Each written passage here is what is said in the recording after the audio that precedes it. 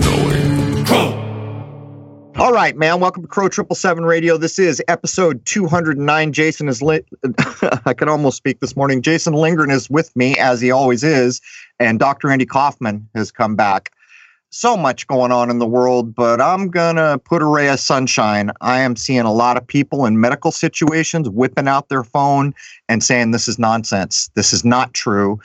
Common sense has fled the building. I was driving yesterday in the car, and a DJ made fun on the air of the beer bug. This stuff is starting not to fly. But I will add, it's one thing to recognize the nonsense. It's another thing to lose order. If you lose order, you're not doing anyone, anywhere, any favors. It's one thing to say, I will do what I do. It's another thing to let trouble get started, because I don't think anyone needs to be told what would follow, and it would make situations much more difficult. Anyhow, welcome, Jason. Good morning, Crow. So what do you think, man? There's a couple institutions in our world, the Christianity that founded this part of the world, all the organizations, every type of Christianity, and the Constitution, which are two things that exist now, which if they were held up and adhered to as they once were in this country, the nonsense going on would have a tough time quick. What do you think? Those are the things that this country at least were founded on, and they need to be adhered to at all times, in my opinion. I think so. A moral upright compass is the thing that's missing in most of this. People have been so easily bought into things that are not acceptable, basically unfair. But I'll point out one more thing before we get Dr. Kaufman in here again. There are some places that staved off central banks in this world. The one thing they have in common is they're all Islamic. The one thing about Islamic people is they stop to pray 5 times a day. They take it seriously. And this is the very mechanism that has held off, what is it, Jason, like 3 countries left still trying to fight off the central banking? As far as I understand it, yes. Yeah, something like that. I'm not exactly sure. I read it a little while ago, but the point I would make, this is why you see them dismantling that part of the world. And what we're talking about, whether or not you want to agree with any religion does not matter. What we're talking about is a moral upright compass, which we had in this country when Christianity was one of the founding things. And it was not radicalized. It was not, I don't even know how to describe it. What it was a moral attitude. Women were respected. Smut on television was not acceptable. The Constitution founded this country. These ideas were solid in their foundation and expected to be adhered to in some level. And it slipped all the way down the line. The only reason I bring these things up is because if people took a serious look at these ideas again, they exist. They don't have to be fabricated. They don't have to be reformulated. They are here now, and they have been shown to be powerful things. In the same way, there's a Bible in every courtroom. There's a reason for that. And we are told, all of us, that this country was founded on a constitution which would allow for none of this if adhered to. Anyhow, you ready to get Andy in here? Absolutely. Welcome, Dr. Kaufman. Thank you, Crow and Jason. It's great to be back. I feel like I'm at home with you guys. Well, we're kind of in the bizarro world. There's a shade of crazy for every color of the rainbow right now. But I see a lot of people that have had enough. It's the overreach. People who might not question anything are becoming aware of the overreach, which is getting them to question the roots of what we're being told, which do not hold water in the light of day. They just become leaky buckets real quick, don't they? But where would you guys like? Well, let's do our due diligence. Let's put some common sense in this world. We've done it before. So, Dr. Kaufman, has a virus ever been shown anywhere in this world to cause disease or death? No, it has not. And in fact, according to the rules set forth by Robert Koch, the famous scientist who laid down the postulates of how to prove that an infectious agent caused disease, not even the first postulate has been satisfied for any alleged virus illness. There it is. We can all go home, guys. Everyone listen to the show. We're going to take off now. We've told you all you need to know. I'm being facetious, of course, but those are important ideas. And if you take the time to validate them, then a lot of the fear that's surrounding all of us will dissipate like so much steam on a hot day. Should we quickly cover germ theory, or do you want to get into that later? Well, we could get into it a little bit later, but I do want to mention something that's very important because, people are walking around being afraid of each other because they feel that this disease is contagious and they're worried about spreading it from person to person. And all of these policies are geared towards that. And I tried really hard to find it, and other researchers that I'm collaborating with also tried. And there is no scientific empirical evidence that has proved that we actually can pass diseases from one person to the other. It's a hell of a thing. It's like when I was doing research one day and I read that we were all reading backwards and I wouldn't believe it. And as time went on, I began to question, is this possible? When I finally admitted to myself, I don't know, then it became possible. And as I continued on, I began to realize that most things that I had been taught in my life were in fact backwards. And I'm saying this because I know a lot of people that hear what you just said will be saying, wait a minute, there's germs everywhere in the world. We all got to wash our hands. We got to put this unhealthy hand sanitizer on us. I mean, what do you think? Yeah, well, I think that's important. And I want to remind everybody what the actual meaning of the word germ is, which means a budding or new growth, right? When we call germ cells are the eggs and sperm that make new organisms. So there certainly are microbes everywhere in our environment. And I'm not saying that they're always safe, because we all know about food poisoning. When microbes are working to recycle and decay dead flesh, they create toxic substances that could be harmful to us. But the microbes themselves, there's no evidence that they invade us and cause disease. Okay, so I'll tell you what, we've got so much time here. Jason and I are going to bend over backwards. We're recording this on Saturday morning, 11 Standard EST, and we're going to try to get this out on the same day. So basically, where would you like to go, Dr. Kaufman? What do you think is critical to get down? Well, I think I forgot to mention this to you earlier, but there was a really fascinating article put out by the BMC Public Health Journal, which is a British medical journal. It's basically a review article. So they looked for all studies to show if social distancing actually reduced flu transmission. So the title is Effectiveness of Workplace Social Distancing Measures in Reducing Influenza Transmission, Systematic Review. And this is really important because all of our current policies of house arrest and social distancing, saying 6 feet apart, are all based on this principle. And what this says in this article, just in the abstract, it says basically the overall risk of bias in the epidemiologic studies was serious. And in its conclusion, it said there was basically a paucity of well-designed epidemiologic studies. So what that means, an epidemiologic study is where they actually go and find actual people who have the flu and went to work and said, well, based on keeping people apart, did they actually have a less risk of getting the flu? But they designed these studies in such a way that it basically was going to show that it was no matter what. And so in this review article, they just discounted those results because of this bias. So this is an example of some of the poor and obfuscated science that we've been seeing around this pandemic, trying to create fear more than anything else. In and around the era of Tricky Dick Nixon, we all are aware that we lost the medical system we once had in this country, and it went for profit, didn't it? By Kaiser, there's a royal name for you, Permanente. I guess the intent there is that it's never going away. But since that point, I mean, what do you think, Andy? We've kind of seen where science now takes a back seat, and there's these presumptions or these ideas that are put forward, and they're almost forced down the pipe, regardless of what any science would say about them, to get their outcomes, to the point where pretty much now you show up at a doctor's office, you've been instructed by TV to make them aware of this new drug you just saw an ad for because you're interested in it. And the pharmaceutical companies pushing all these things, which really don't cure anything. We've seen a departure of the ideas of empirical science, haven't we? Absolutely. And doctors who are practicing, they're very busy. They have to see a lot of patients in order to generate enough revenue to keep afloat.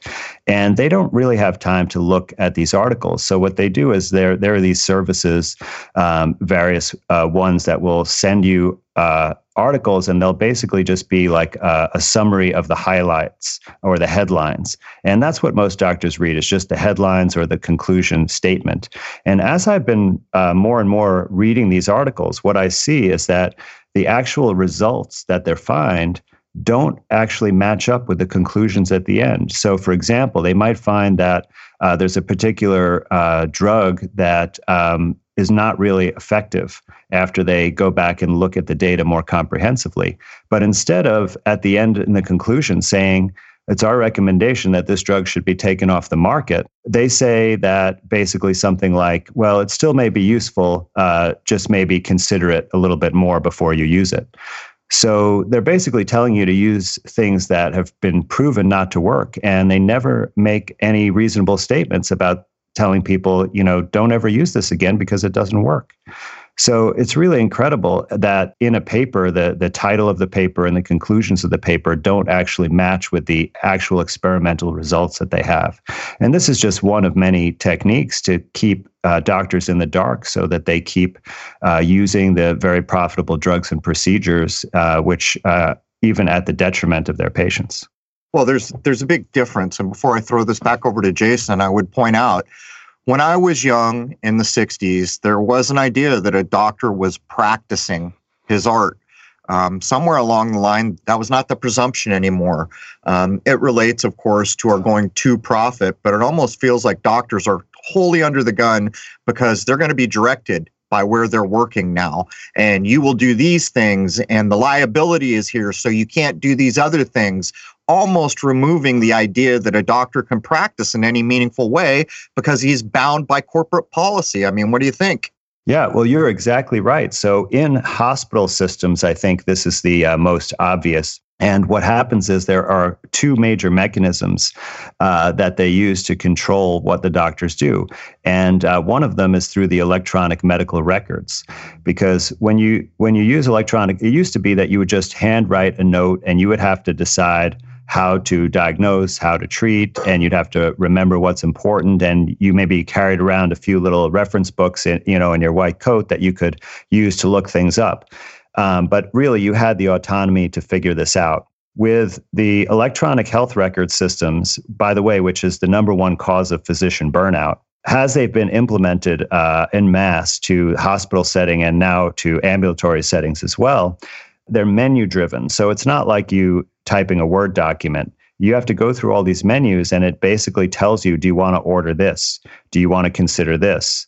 And it guides you through these practice guidelines that are things that are decided by like hospital committees and other interested parties that are not necessarily even contain physicians. And so you feel basically a pressure to do this because why would it come up on the system if it weren't important? And then you're always operating in fear as a doctor. If I don't follow the standard of care, I will be liable and I could be sued. And every doctor knows another doctor who's been sued, and we've seen it ruin that person. It's extremely traumatic. They can't ever practice the same after that, many of them. They just are always in fear and very hesitant and tentative with how they approach the patients. The other main control mechanism is the hospital formulary. So the hospitals basically negotiate with the drug companies to get, some kind of special pricing or incentives to have specific drugs on the formulary.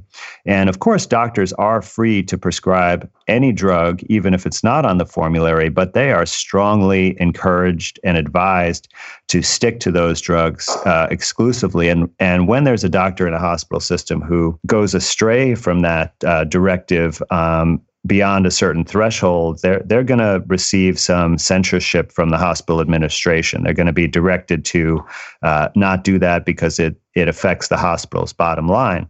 So this basically funnels them into all prescribing the same drugs and the same treatments, even if it may not be their first choice to address a specific illness.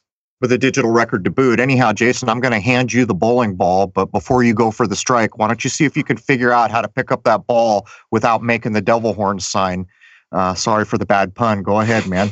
Well, Dr. Kaufman, from what I understand, just to address some of the concerns that I've seen posted around, let's just start with doctors working in hospitals. from what I understand, they're worked for an extreme amount of time and are very possibly working from a state of near exhaustion, at least some of the time. Is that true?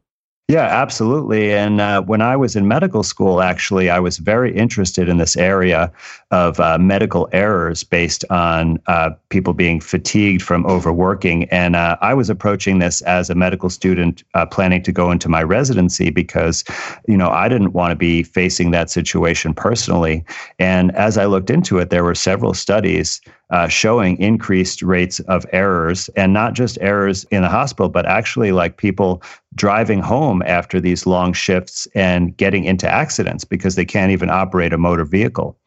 So I've heard stories and seen reports even of surgeons falling asleep in the middle of a surgical procedure. So this could be, quite dangerous. And they instill this work ethic into doctors, and it's almost a way to acculturate them to just keep going and not question things. Do the work. You got to save people, that kind of thing, to the point of exhaustion. And many people sort of almost enjoy this in some kind of masochistic way. On one occasion, when I was in medical school on a surgical rotation, I was required to, I had to do an overnight call. So I worked a full day, then an overnight call, then worked another full day. And we had to wait for the senior resident to come and round with us before we could go home.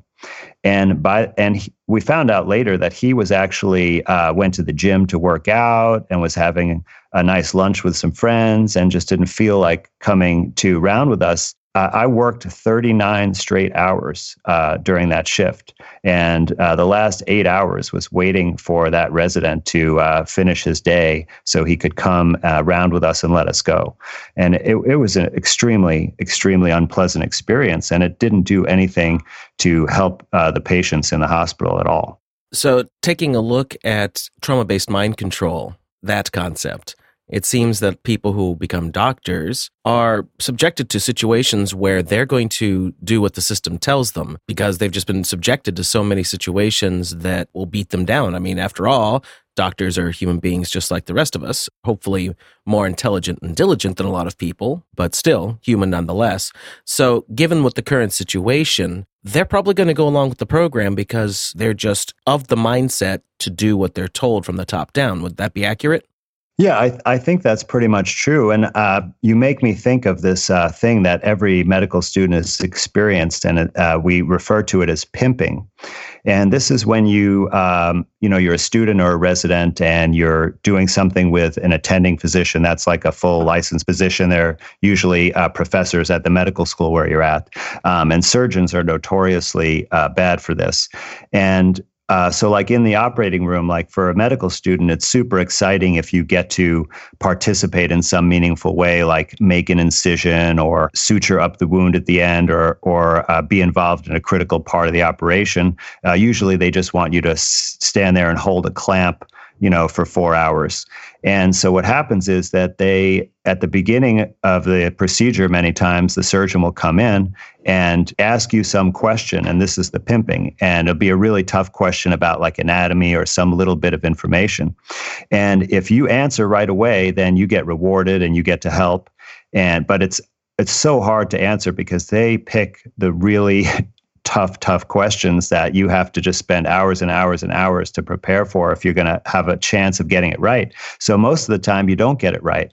And then you're basically shamed and you're relegated to do a menial task. And sometimes like I've experienced this where they would just say that, oh, you broke sterile field when you didn't do anything. And they'd make you leave the operating room, re-scrub, re-gown, re-glove, and come back in. And of course, you're like, when you do that, you're coming back in and you're like looking down in shame. And so this is the kind of thing over and over again that causes this kind of trauma and makes you just surrender to the authority. Okay, yeah, good to know. Hazing by the surgeon that's got you on the table. But anyhow, let's talk a minute about some of the things that are buzzing around the interwebs. I've been hearing from a lot of sources and seeing stuff from people who are in medical situations that they've been directed to attribute all the deaths to this virus nonsense. and that all other causes are secondary. Have you heard anything like this or that relates in any way? Yes, absolutely. And actually, I don't even think you don't need to rely on any anecdotal information to see this, because I went and looked at the guidance from various important health agencies on how to record the death certificate if the death is due to the coronavirus or not. So I'll direct you to actually 3 different documents. One is from the New York Health Department. It's on ny.gov, and it's called Guidance for Certifying COVID-19 Deaths. It was released March 4th, 2020. So I'm going to quote from that just one sentence, and then I'll get on to the next document. All right, and I quote, and this is right in the introductory paragraph. It is important to emphasize that coronavirus disease 2019 or COVID-19 should be reported on the death certificate for all decedents where the disease is caused or is assumed to have caused or contributed to death. So in other words, if they assume the death was caused by COVID, they should put it on the death certificate. And the death certificate is supposed to represent the true cause of death, not the assumed cause. On the death certificate instructions itself, it doesn't say anything about assumed cause of death. So this is going to be a major, major source of error. The next document comes from, it's actually an article on NPR News, which is talking about Minnesota and how they are instructed to report it there.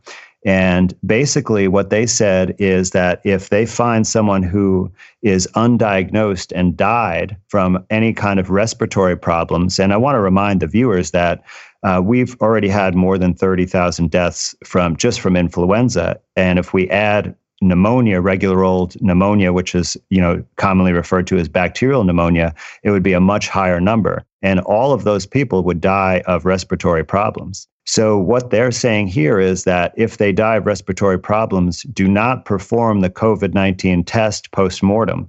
Just basically assume it's from COVID. Yeah, I don't.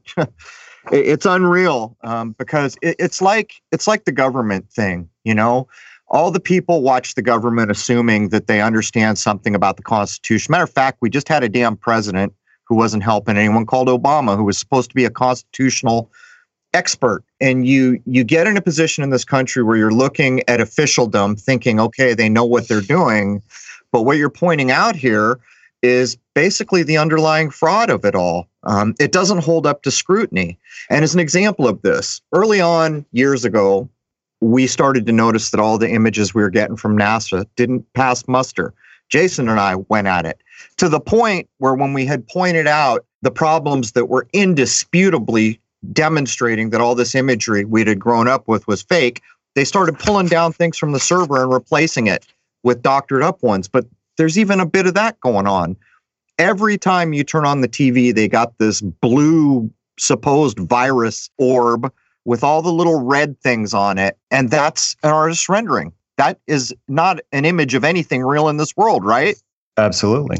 So we can draw from a conclusion that there are problems with everything when the very image they're using to push these ideas can be pulled into the light of day and show that it's manufactured. And we did cover this on one of the last episodes, whether what is called a virus, which if I'm not mistaken, is basically like a flake of protein. Would that be a fair description? Well, I'd say it's a little bit more complicated than that, but it's basically something that comes from your own body and not something that invades and causes disease. And my opinion about what a virus really is it's actually your body's response to disease and something that will help you heal. But I want to mention something about the pictures that you were talking about, because a lot of people have sent me this article from the National Institutes of Health called New Images of Novel Coronavirus SARS-CoV-2 Now Available. And it has some really pretty 3D pictures that are colorized in there. And so I had some people on my research team trying to find the original publications where these images came from. And the only thing that they were able to find is a Flickr account that has all of the coronavirus pictures. So we're talking about a Flickr account as the source of the NIH's information. So this is just incredible to me. It's so hard to believe. And, getting back to the death certificate reporting, I think the most damning document is actually from the from the CDC itself, and it's called the Guidance for Certifying Deaths Due to Coronavirus 2019. And this was just issued this month, so it's only a few days old. And it's just pretty incredible, some of the quotes in here.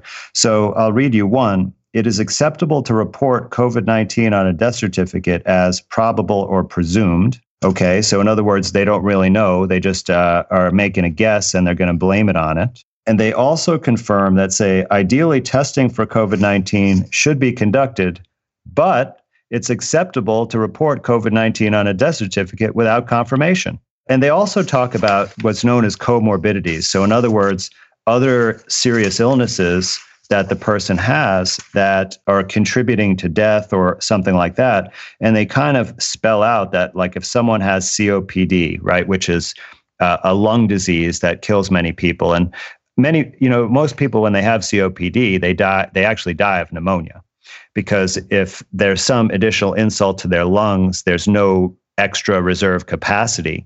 So it puts them over the threshold and they can't survive.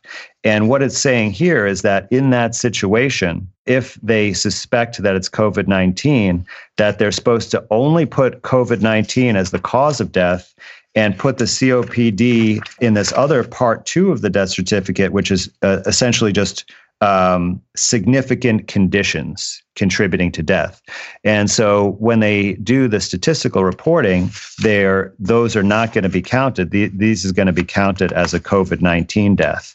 And they even give a case scenario here of an 86-year-old woman. And it's not too long, so maybe I can read it. But she basically was suffered from a stroke 3 years ago. And then 5 days before she died, she was supposedly exposed to an ill family member who later was diagnosed with COVID-19. But she didn't want to go to the hospital and didn't get testing, and she ended up dying at home. And they're telling you in that situation, you should say that COVID-19 caused the death on the death certificate. Well, if I'm not mistaken, recent coverage that you've participated in shows that it's not possible to get a test to show that you were COVID anything positive. Is that correct? That's absolutely correct. And even the CDC itself put out information on their website cautioning about the accuracy of the test. And they brought up actually another bias that I didn't even think of before, which is that, the theory of how a virus causes illness would be that the virus can stay dormant in your body. And if it becomes activated, it basically replicates, and then millions and billions of virus particles are produced, and they cause the damage to the tissue. But the test, the PCR test, is qualitative. So it only says virus present or not present. It doesn't tell you the amount. So it could be only like less than 10 copies of the genetic material, or it could be 10 trillion copies, and the test would be positive either way. So they made a bold statement and said, if there's a positive test in an ill individual, it does not prove that the illness is caused by COVID-19. So this gets confusing for people. I know it's gonna, because on the one hand, you're showing all these reasons why a thing doesn't exist, and then you're using the name for the thing you just pointed out doesn't exist. So let me be perfectly clear here. Do viruses exist as described? No, they do not. Do viruses cause disease? There is no evidence to support that. Are what is called viruses, which, by the way, I looked at the image, it looks like a little flake of something, looks nothing like the artist rendering COVID you see on your nightly news, but is what is being called a virus, is it alive? No. Does it have its own DNA? Well, it has genetic material. Some of these alleged viruses have DNA, and some of them have RNA, like the COVID virus. But the origin of this RNA, in my opinion, is from the host. So in other words, it's from us. Okay. Lastly, before I get Jason back in here, does what's called a virus eat, poop, and replicate? No. So that's why you can say that it's not alive, because it does not carry out the essential life functions in order to be qualified as a living organism. All right, there it is, man. If people look at those simple last couple of things we said to verify it, then you know something important. Jason, you want to grab the helm here?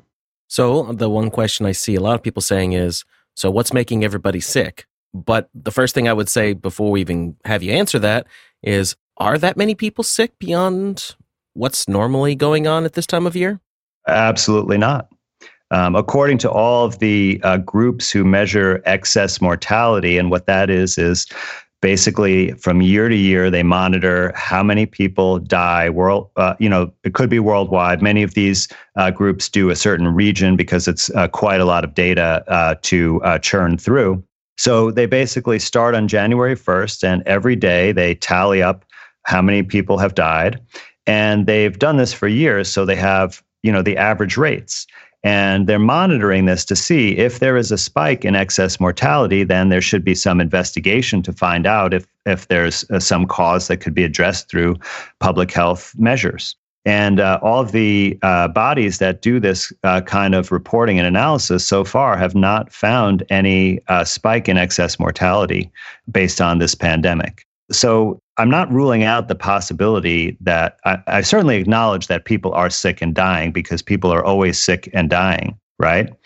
In fact, in the United States, the average daily death rate is close to 8,000 people a day. So lots of people are dying all the time. And I'm not ruling out the possibility that in certain geographic areas, perhaps in clusters, that there may be some type of new or novel illness. I suspect that most likely it's from some kind of toxic exposure, which could be a variety of things, including substances or various types of radiation. But there's no overall evidence that even if these clusters exist, that it is above average levels for any given year. Do doctors get trained on quarantine procedures? Well, I've definitely mentioned this a couple of times, that quarantine is isolating people who are sick so that they don't spread an illness to healthy people. But the policies that we have now with this, so-called shelter in place is for healthy people. So in my opinion, this is nothing to do with quarantine. This is house arrest. And almost certainly unconstitutional, I would add. In the state I'm in, the damn governor stood up the other day and said she was going to send troops door to door to look for New Yorkers. I kid you not. Then, like clockwork, the governor of New York stood up and said, "Hey, governor of Rhode Island, that's illegal." Then the next morning, the governor of Rhode Island woke up and said, "No, it's not. We're doing it." This is the kind of nonsense I'm talking about. For some reason, we've become afraid of perceived authority. And it's the other damn way around. When I was young in this country, every cop car said to protect and serve. At some point that changed, if you're following.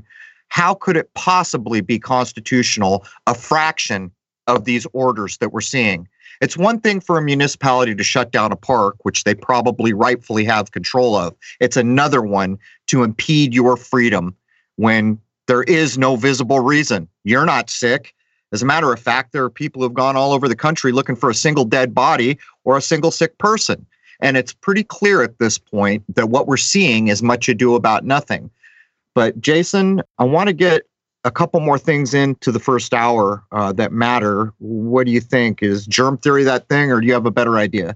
I think germ theory would be great, but before we do that, the procedures that are going on in hospitals that people are reporting that they're empty, is this a normal thing that would go on under these sort of situations, if indeed it was a real situation?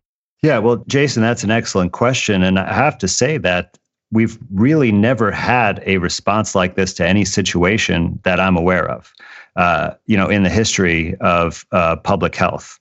So on this scale. So I'm not really sure what to expect, but there are still sick people out there with the regular old things that everybody, has, like heart failure and diabetes, strokes and heart attacks, kidney disease, peripheral vascular disease. So these people need the hospital services, or they rely upon it in our system. And if there's empty hospitals, then I don't understand what's going to be happening to these people if they're prohibited from going into the hospital. I've never seen an empty hospital in my career, and I've worked in very rural areas and I've worked in major metropolitan centers. And most commonly, the condition is that there's a bed shortage and people get backed up in the emergency department and you have to wait for beds. I've never seen a condition where there are a plethora of empty beds in a hospital in my entire career.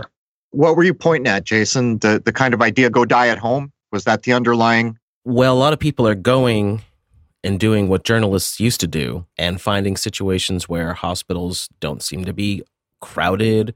Right. Don't seem to be problems at all, in fact. And I've had people say other things, that they're under different administrative procedures right now. And I'm just wondering, is that the reason why things don't look crowded? Or is most of this just bunk and hype? Well, I'm glad you asked that, because I actually have been in contact with an EMT from a large metropolitan area. And I was informed by that person that in a major suburb of the city, that there was a large hospital of 450 beds.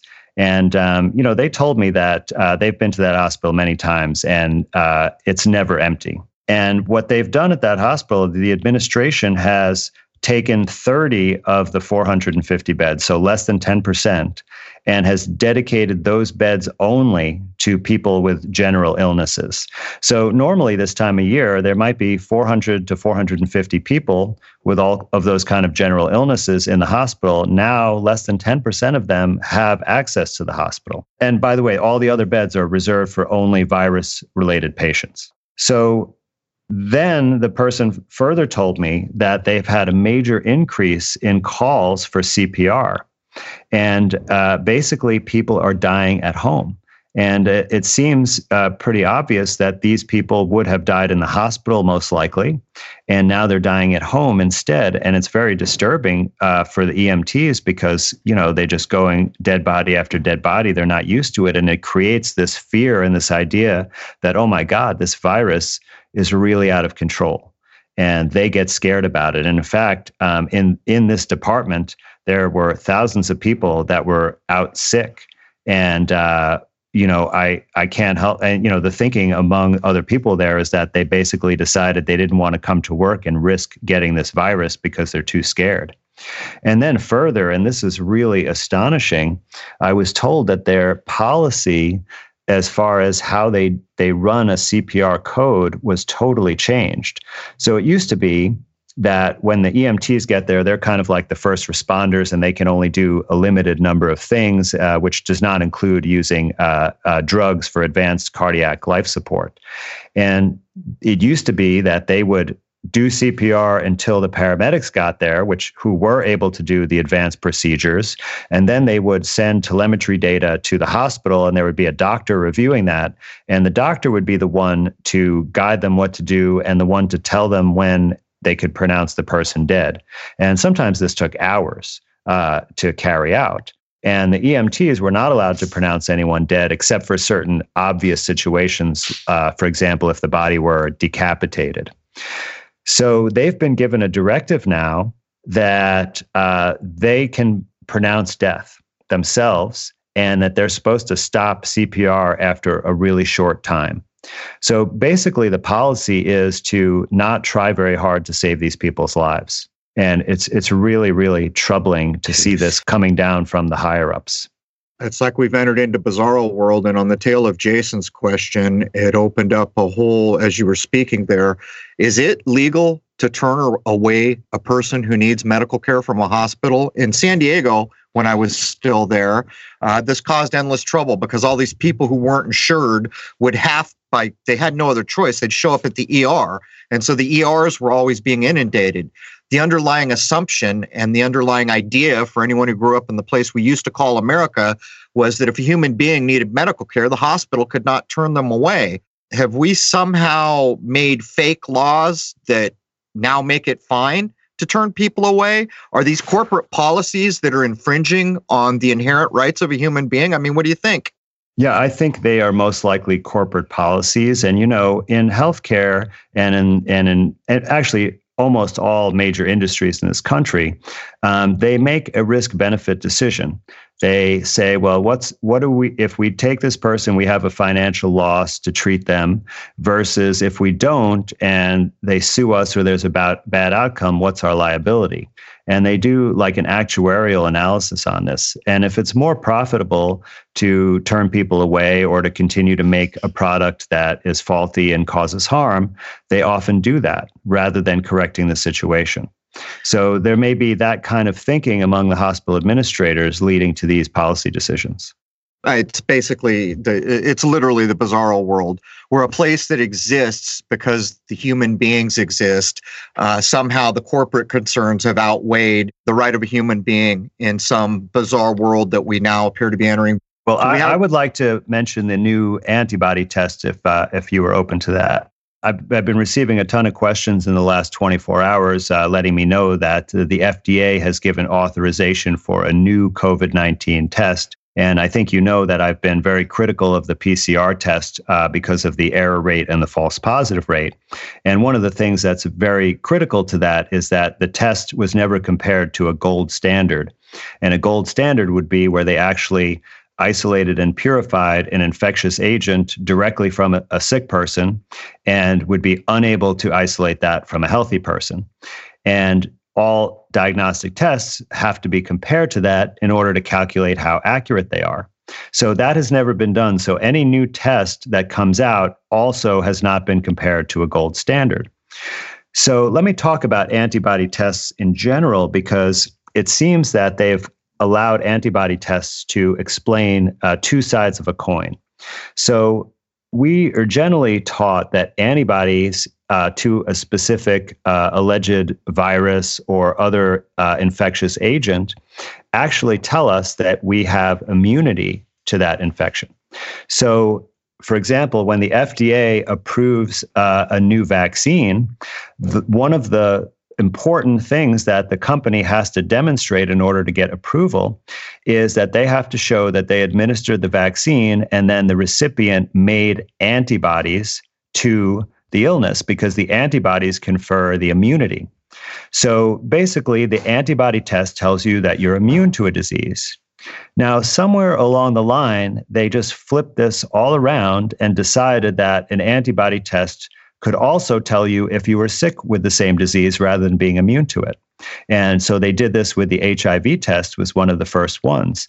And so now they have come out with an antibody test for COVID-19, same thing. So does it, by their own reasoning, should it say that actually it means you're immune to the COVID-19, or does it mean that you're ill with the COVID-19? So a lot of people are saying that this new test is approved by the FDA, but that is not accurate. What it is it has been authorized for use by the FDA, which is an emergency situation that they allow under certain circumstances like this, even if they're under false pretenses. And I just want to read this one statement, because the FDA issued a document on April 1st alerting everyone that they are authorizing this new test. And here's what they say. Based on the totality of scientific evidence available to the FDA, it is reasonable to believe that your product may be effective in diagnosing COVID-19, and that the known and potential benefits of your product when used, blah, blah, blah, outweigh the risks. So they're saying, we don't know if this is measuring anything, but we believe it may be effective in diagnosing it. And they're approving it based on that. And all of the statistics are going to be recorded based upon that result that has so much uncertainty. Isn't this the classic bait and switch? I mean, this is what drives me insane about trying to have these conversations. We've stated the viruses don't exist as described. If that premise can be shown, then why the hell does it matter what test anyone comes up with to prove a virus, which has already been shown not to cause death or disease? In other words, there's a premise here that's been laid down as the foundation that a virus can kill you, that a virus is infectious, that a virus is alive, it can replicate, it can be transmitted. And yet we've shown that that's not true. A virus is misdescribed. So all these other kind of test things that are openly saying probability, in other words, that just show it's just another theory. It's an idea. Isn't it just bait and switch to get us away from the main premise that the underlying cause for all of this madness in the world is based on, can we call it fraud? Yeah, you're absolutely right. And this is the point I've been really trying to drive home, because all of the people that have been challenging some of the things I've been saying are all pointing out things that are based upon the underlying assumption that germ theory is correct. And so without that premise, everything else just falls apart and is meaningless. So it's really important to have that burden of proof on the burden should be on proving that these infectious agents cause the disease. And if that is not met, everything built upon that false, fraudulent assumption is completely worthless. Jason and I have done quite a bit of work around the word theory. A theory is just an idea.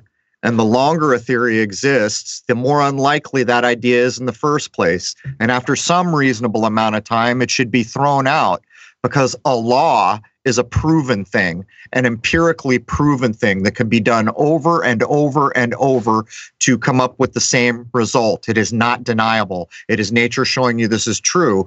But even when we say the words germ theory, in fact, what we're saying is someone had an idea that's been around a hell of a long time now, and no one can seem to prove it.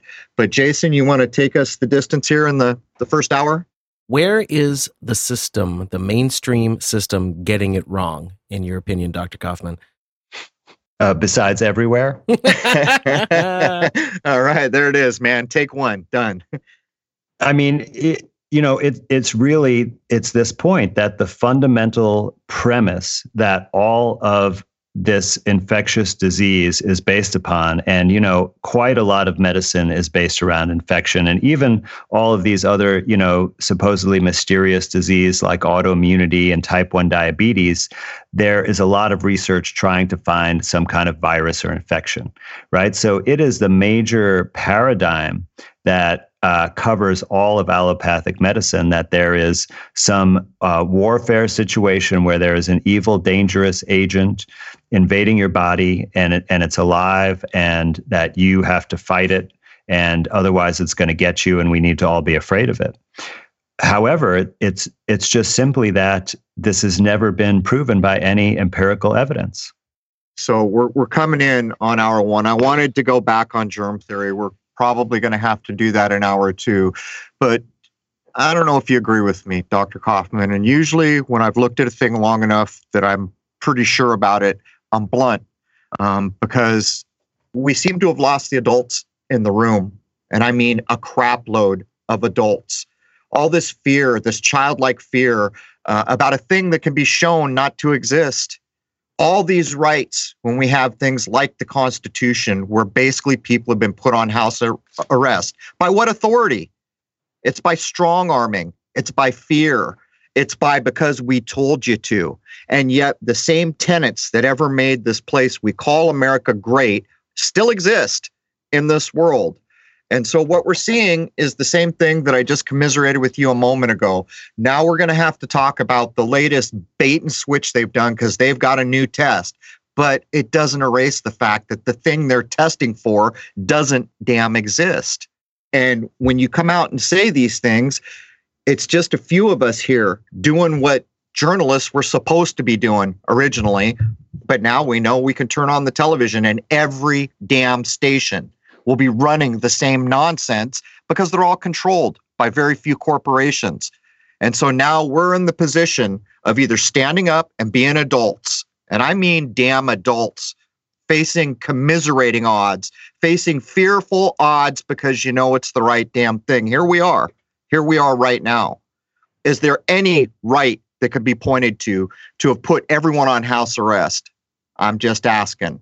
Is there any proof that a virus can cause the fearful things that we're being told it could? I'm just asking.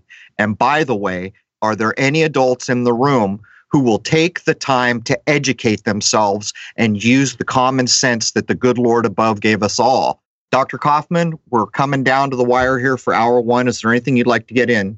Yeah, well, I mean, I have actually asked because there have been some scientists and epidemiologists that have, reached out and tried to give some contravening evidence to what I'm saying, but it's always been at a higher level. Like they never were able to offer proof at the fundamental level that shows that there is a virus that causes illness. And, and I've tried to ask them, can you address this? And whenever I do that, all I get back is ad hominem. But there is a ray of hope because I'm feeling a sense that there are more and more people questioning things, thinking things are fishy. And when I went to the farmer's market this morning, it was much more crowded than a week ago. And one of the people that I know there that I buy microgreens from on a regular basis, and he has some knowledge of Chinese medicine that he knows what's going on. And we were talking to each other right out in public in front of everyone at appropriate close distances. We were shaking hands, we were laughing and cutting it up. And we felt so moved that we had a big hug right in the middle of the market. And I know people were looking at us, and I hope that I was able to send the message to not be afraid of each other. If we're going to be afraid of anyone, it's going to be these draconian martial law practices that you're talking about. That's what we really need to be concerned about, not making each other sick. A guy wrote a sci-fi book in the 50s where he told everyone the damn truth. Fear is the mind killer. And I'm sorry, I see a world gone absolutely infantile because of fear, with no evidence to even support a reason to be afraid in the first place. But that's not even really the point. When I was young, the adults in the room acted like adults. And somehow over all this time, it's been beat out of us. But I would point out another thing, Dr. Kaufman. This is not the first run we've seen with the provably fake test for a virus. This happened during the AIDS thing. Doctors started showing up quite a bit after the fact saying, hey, man, these tests are a scam.